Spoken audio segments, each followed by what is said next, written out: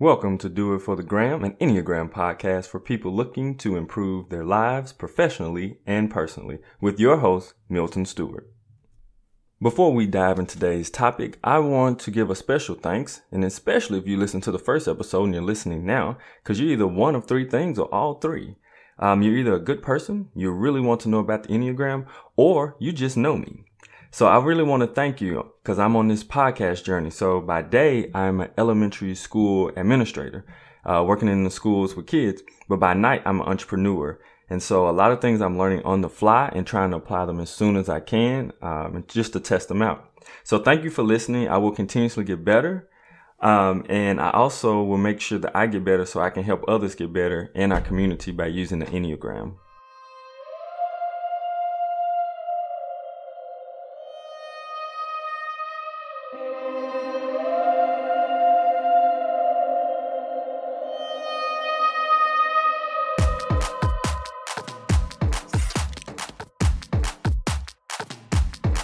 On today's episode, we're going to build part of the foundation for the Enneagram.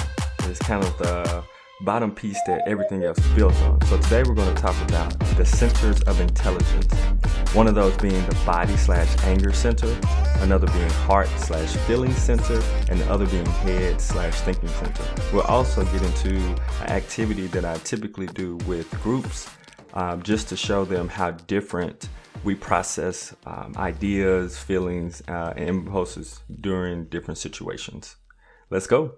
What is the center of intelligence for the Enneagram? It is our primary way that we perceive life. It covers our thoughts, emotions, and instincts. This is not exactly how you act or react upon the world. It's just how you process life. We have all three centers, but we have a tendency to over-rely on a specific center of intelligence. There are three centers of intelligence, or some people call them triads, which includes body, head, and heart. The Enneagram has 9 types, so there are 3 types in each center of intelligence. And one of the types, which is usually the middle type, is the type that is the most disconnected from their center of intelligence. The first center of intelligence we're going to talk about today is the body/anger center. They process life through their body. Enneagram types 8, 9, and 1 all reside in the body/anger triad. The main driving force for this type is anger. They all deal with it, though, in a different way. Type 8s on the Enneagram can easily access their anger. And one of the ways that they get rid of anger is that they let it go as soon as they get it. And so Type 8s typically can seem like they're very frustrated or angry with something, but they're going to release that anger as soon as they get a chance to, because it physically is hurting them. 9s, Enneagram 9s, this is the type that I talked about that is out of touch with their center of intelligence. And 9s are out of touch with anger. And so what they do, it's similar, it's kind of like bottling, but not exactly. It's more or less they're afraid of their anger inside of them because they're afraid of what it might make them do or what could happen if they allowed their anger to come out. Then you have 1s. Enneagram 1s, they deny that it's anger. They're like, oh, I'm just frustrated. But that is a way for them to try to put a good face on because they want to do things right and they want things to be right. So it's not that they're not angry. It's just that in their minds, anger has become something that is negative. And so I cannot show that because it would not be right. Which leads to a whole nother point, which I'll do a podcast on as well. But the connotation and how we've been given certain words affect us deeply. So, for instance, anger. Anger is not a bad thing. It can be used in a bad way, but it's not a bad thing. And I think that has troubled and given a lot of people in this triad issues, especially 8s, because they can easily access that anger. They have been told a lot of times that anger is wrong, anger is bad, I don't know why you're so upset, you have such anger problems, all of these things. But to be honest, a lot of times 8s, 9s, and 1s are angry because they feel something is not right. A righteous anger is a good thing.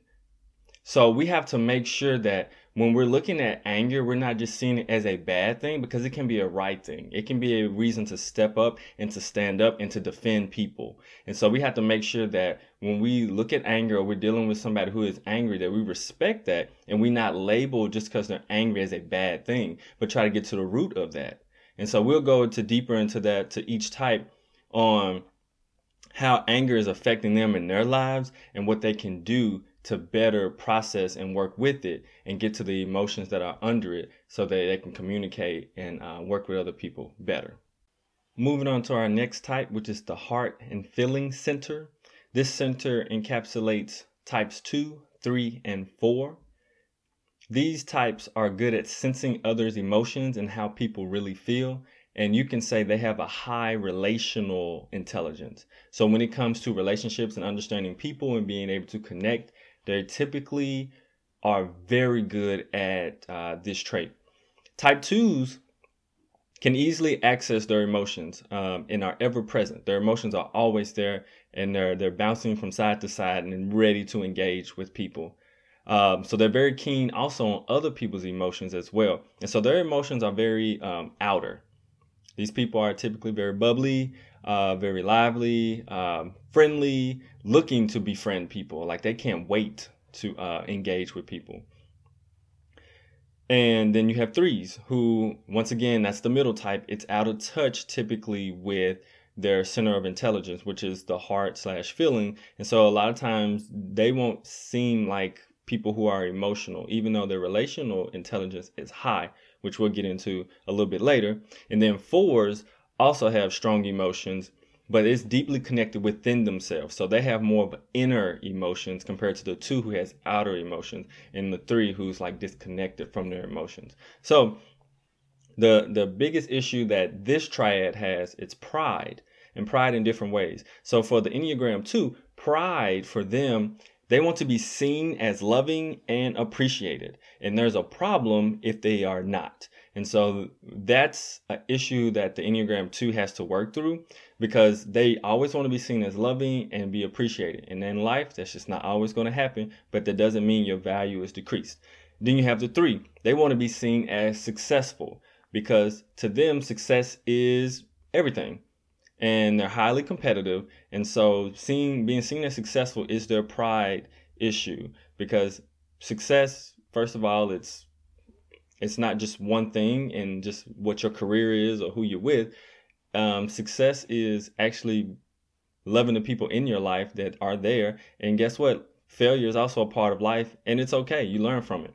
For Enneagram 4s, the pride is they want to be seen as different. They want to be seen as unique. And so their thing is, I have to feel like I'm different, which leads into another issue, which is envy, which is Enneagram 4's biggest issue. They think they're always missing something, but they always want to be different. We'll go into that later when we do an intro to the Enneagram 4. So that's a little bit about the heart center and the 2, 3, and 4.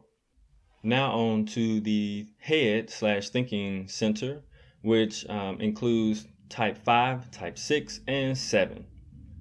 Type 5s are very heady, logical, and cerebral people. And so when you see a 5, typically they operate and they perceive the world through the brain, through thinking. When something emotional happens, when something like an impulse or instinct happens, it's going through the brain first. And that's for the 5, 6, and 7. The 5s are typically very, very smart people because they seek and want knowledge. They crave knowledge so bad. So these are typically people who are well informed of different things. Now, are they usually like super social? Not really. They really like to keep to themselves, but they understand society and that you need to engage. But if they could just stay in a room and read a bazillion books for months on end, they would. And they would totally enjoy it and be totally okay. Moving on to the 6. 6s are the most disconnected. Once again, this is the one in the middle of the center. And they're most disconnected from their thinking. They don't trust their own thinking. And so that leads to kind of a pattern of running around like, I'm not sure. I'm not sure. What about that? What about that? What about that? And so when you see a 6, and 6s are some of the most prevalent people in our society, to be honest, they are they've always thought of the worst thing that could happen, always. So that's what their brain is going at all the time. Then you have the Enneagram 7, which their brains are on overload. Their brains are super fast. Unlike the Enneagram 5, who can find a topic and focus in deeply on that one topic and just go for days and days and find out more questions and get more answers to those questions in that one topic. The 7's a little different. It's kind of opposite. And so the 7's going 30,000 different places. So the 7's brain is trying to connect this one topic to a whole another topic. And so it never stays typically on one to go deep into it, but it's just trying to make connections with a lot of other ones. A lot of times, their brains can actually look like ADHD brains because they move so fast and so rapidly. It's so much going on, but at the same time, the issue is that there's so much going on that you can't focus and get out the actual clear and thoughtful things that you want to say or you mean, because your brain is still bouncing, trying to get to the next idea. And so that's something that 7s have to continuously work on. One of the biggest issues about the head/thinking triad is fear. And so the Enneagram 5 fears that they do not have enough knowledge and will not be able to get enough of it. And so it's this interesting cycle, like every type has. As much knowledge as a 5 has on a particular subject, which they will probably have more than 90% of people out there who are not like specifically in the field, they still feel like they don't have enough knowledge a lot of times. And so the fear for them is not having enough knowledge when they are asked a question or when something happens or spontaneously dealing with people or situations. They want the knowledge so they can be prepared. The 6, similar but a little different. Their fear comes from the worst case scenario, which I mentioned before. Their fear, like we said, they do not trust their thinking. So their brain is stuck in the fact that they don't have enough information, so they can't be prepared for the worst case scenario to happen, period. So they're always thinking like, do I have enough? What's the worst thing that can happen? And if the worst thing can happen, am I prepared for it? Am I prepared? Is the exit door going to work? I don't know. If the exit door doesn't work, I found this window. I can break out this window if I had to get people out of here. So that'll work. So that's a big issue that 6s have, and it's dealing with security and safety. The issue of like feeling secure and safe, and because their brain never really feels like that. And so that's something that they also have to work on, which we'll talk about in a future Enneagram with the 6. 7s, their fear is internal. And so they don't have an external fear, really. It's really internal. What's the things going on? Unlike the 6 is worried about externally, how can I be safe and secure? Whereas the 7 is really worried about internal fear. And so it's what's inside, like delving deep in there and actually having to work with deep emotions, because most 7s, they're either extremely joyful or they're like angry. And so the other range of emotions that are in between there, which are a ton, a lot of times come very hard for 7s to feel, understand, or even name and communicate what that feeling is. And so that's something that 7s have to work on as well. So that wraps up the different centers of intelligence that we do have. And we're going to move into what I call integrating all of our centers. Does your workplace stink because the culture sucks? Are you tired of tolerating people and wish you could all work together cohesively? Does the mere idea of you going into work give you anxiety? If you say yes to any one of these, you should probably quit your job. But since you're probably not going to quit your job, you should contact Kaizen Careers. At Kaizen Careers, we are all about improving workplace performance. We use a unique tool called the Enneagram. The Enneagram helps individuals and organizations become self-aware.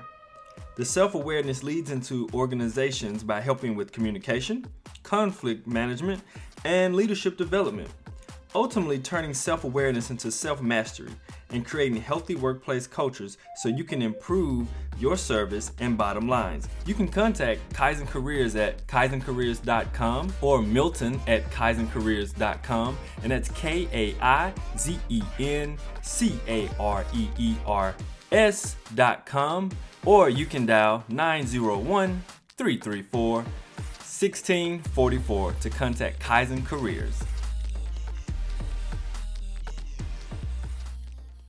Right. Integrating all of our centers. This is what the Enneagram is so good and great for.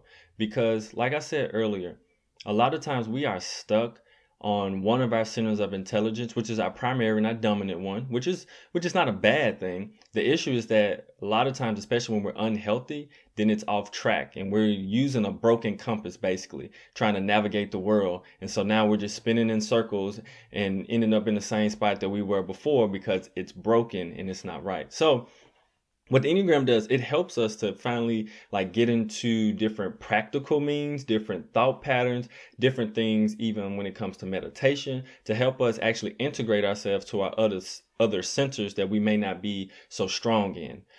So we're going to talk about that in coming ones because it's very different for each type when it comes to how you get into the other centers of intelligence for yourself. So something that's very interesting, though, is the centers of intelligence come up in a lot of different places in this world and life and in history. We just have to pay attention. And so a guy who I think does a wonderful job, his name is Christopher Hertz. He's a Enneagram expert, aficionado. He's doing the thing. I went to one of his Enneagram camps, and I had a lot of friends who laughed at me because they said, "You have an Enneagram camp?" Yes, I do. It was really fun. It was a day camp, okay? But it was only one day. But he has a book called The Sacred Enneagram, Finding Your Unique Path to Spiritual Growth. And so what I'm going to do, I'm going to make sure I put that in the show notes. This book is absolutely amazing. Now, this is not for, I would say, new Enneagram readers or users. This is a little deeper going into it. But what he mentions, which I think is so important, is he shows how the Wizard of Oz uses the 3 centers of intelligence.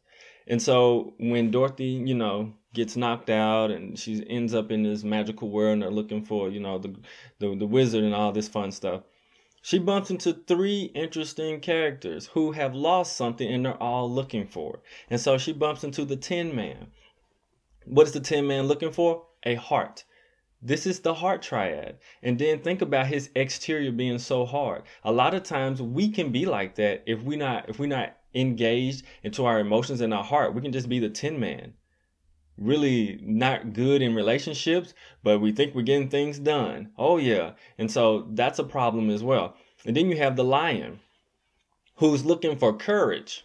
The lion's trying to find courage. And that would be the body/instinct triad. Because guess what? You've got to move. You've got to do something. And a lot of times, some people can get stuck in their heads or get stuck in their emotions and not do something about whatever is going on. And so you've got to be connected with your courage and your body center triad as well. Because that's going to actually help you to move and do things to grow and to help you move past certain things in your life. Then also, you have the last one, which is the Scarecrow, and he can't find what? His brain. And so the brain is the thinking triad. This is the same triad that you have to make sure, because sometimes you can get so in tune with acting immediately or so in tune with just going straight into emotions that you're not actually thinking and using your brain and using the logic that you do have. And so what the Enneagram is going to do, and what we're going to work on in coming episodes with the different types, is that how can you get to all your centers of intelligence to make sure that you're wholesome and you're working through different issues specifically tied to you. Wow, if you've made it this far and you haven't taken an Enneagram test, let me give you a few that I trust. First and foremost, you can always check out kaizencareers.com/Enneagram. You scroll to the bottom of this one, then you'll see the 2-question test. It'll take you to a Google form, which is based off the Russ and Rizzo test. And you can go ahead and take that one and knock it out. Also, what you can do, you can also go to the Enneagram Institute. That's a well-trusted site. And there's a few dollars involved in that one, but it's a minimum price and you get a pretty good range of what your type might be. And the next I would choose is Eclectic Energies. It's a free one, and it's going to give you probably your top 2 or 3. And I would say it's pretty accurate depending how well you know yourself, so that could be tricky. But I would say the most accurate one is the integrative9.com. So the Integrative 9 is more for the Enneagram and business, but it also costs. They have 3 different costs for them, and each one gives you a little bit more in-depth view on each type and your specific type when it goes over a gambit of things. But these are just 4 of the 5 different types of Enneagram tests you can take after this podcast or during it at this moment at the pause. and then check back because we're going to go over your type in the future episodes. Back to the...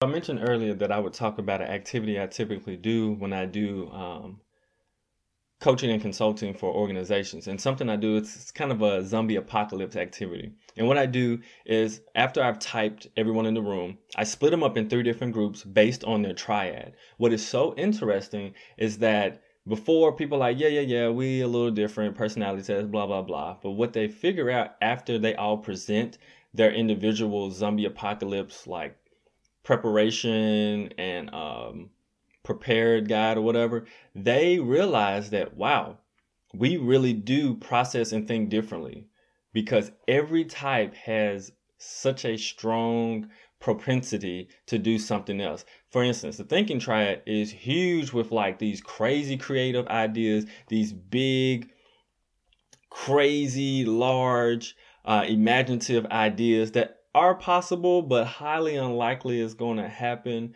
And then you have the heart triad, which they are worried about the people in their group. They're all talking about how are we going to make sure this person is taken care of? What do we have so we can take care of each other? And so it's very much focused on the relations of the people there. It's so interesting to see the different things they have. And then you have the body/instinct triad, which is almost to a certain degree cutthroat. It's like, hey, we're going to be here. There's going to be some people there that may not be with us. And what we got to do, we got to conquer them. We're going to conquer them so we make sure that we put them out there and so that they get eaten up and we can survive. And so it's very cutthroat, straight to the point.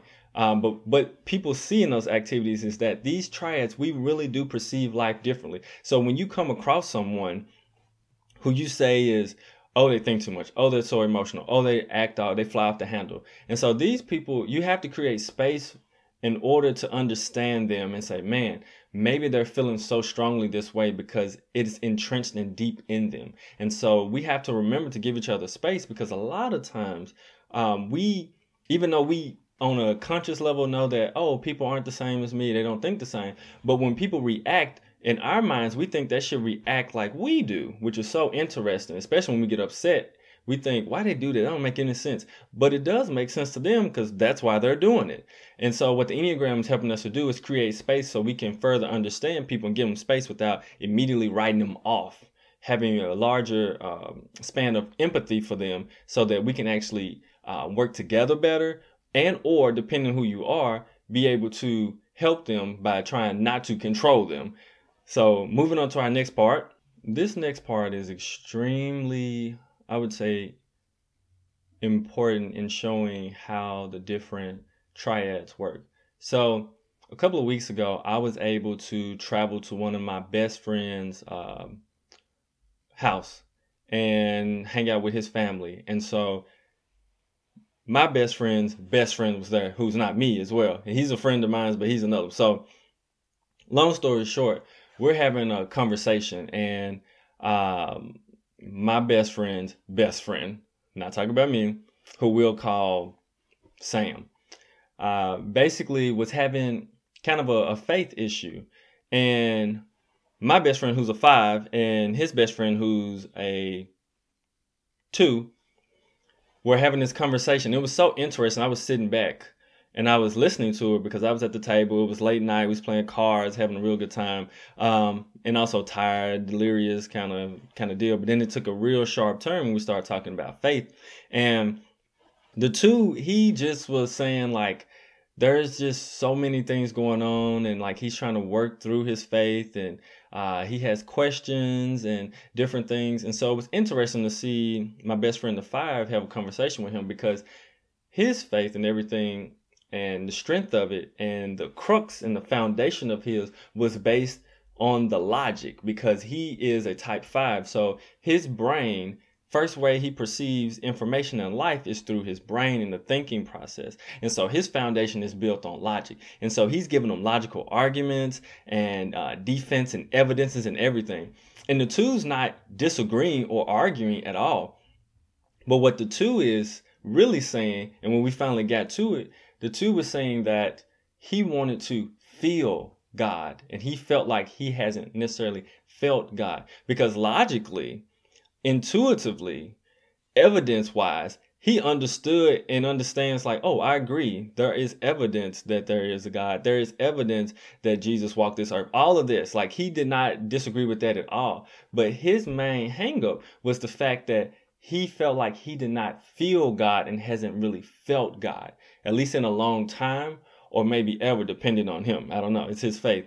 But this is one thing that was very good for understanding the Enneagram, because I was able to sit back and kind of look at this this conversation and say, I see what's kind of going on here. He doesn't necessarily need that in order to make him believe, kind of deal. What he's looking for is something different than what the 5's foundation is for the faith. And so I was able to send my best friend's friend some information specifically to the 2 to help him, not necessarily just like, oh, yeah, look at this, now you believe. But I was able to help him to possibly start doing things that would actually enable his gifts. And then through his gifts, he would hopefully be able to see or recognize and build a relationship with God. Because I find that a lot of times working in our gifts and the things that he's blessed us with is when we're actually able to really see God, because he works through people in a multitude of different ways. And so for him to feel it, to feel God, a lot of things needs to be with him working with people. He's a relational person, even though his thinking center is highly developed for it too. But he is a relational person, and he needs to be in the trenches helping and loving people, because that is his gift. So that was just one story I wanted to share that just shows the importance of understanding at least the triads inside of the Enneagram, because it's impactful in almost every aspect of life and understanding people and working with people. All right, as we wrap up the show, make sure if you do like this podcast, please subscribe so you'll know when the new episodes come out. And if you like and you think someone else could possibly benefit from it, share the podcast as well. Make sure you review it.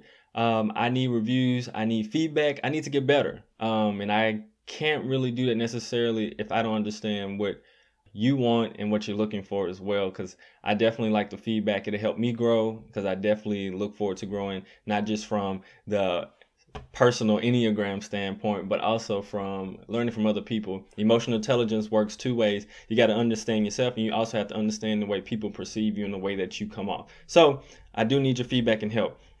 If you want to reach me or reach this podcast, you can go to doitforthegrampodcast@gmail.com. You can email me there. You can also follow us on Instagram at doitforthegrampodcast at Instagram. We also have a website. If you're looking for coaching and consulting for your organization, or you want one-on-one personal coaching, go to kaizencareers.com. That's KAIZENCAREERS.com. And there you can still contact me as well. You can see some of the things that I offer for groups and for individuals. Also, I'm creating a community in Memphis called Enneagram 901. It is growing, which is good. And so I want to create a community to help the community in Memphis. A lot of different cities around America that are like big cities, have Enneagram hubs, and they have communities around it. And I want the same thing in Memphis. So what I want you to do is to go ahead and find us on Facebook. Go click, add yourself, and I'll make sure you get added in. And also you can follow Instagram at Enneagram 901 as well. If you like what you heard today and you want to support this podcast, you can go to patreon.com/doitforthegram. And that's patreon.com/doitforthegram. And there in Patreon, you can become a supporter of this podcast. And what it is that basically you can support creatives and people who create content and create value for you through podcasts or through different ways, but you're able to get special access as well. And so it takes money to run a podcast, which I didn't know at the very beginning, but I'm learning now. And I do a lot outside of this podcast. So I want to make sure I can still provide you with valuable content, and also be able to continuously be in my community and provide value and help to those that I mentor at the school that I work at, but also be able to work with stopping the school to prison pipeline, and also fighting for educational equity. And so if you're able to support and would like to, you're welcome to go to patreon.com/doitforthegram. That would be very helpful if you are able to. If not, I still appreciate you listening. I hope you keep listening, subscribing, and telling your friends about it. And I hope to keep providing you with value. Have a good day. Enjoy your week. I'll see you next week. Bye. And remember, do it for the gram. The Enneagram, of course.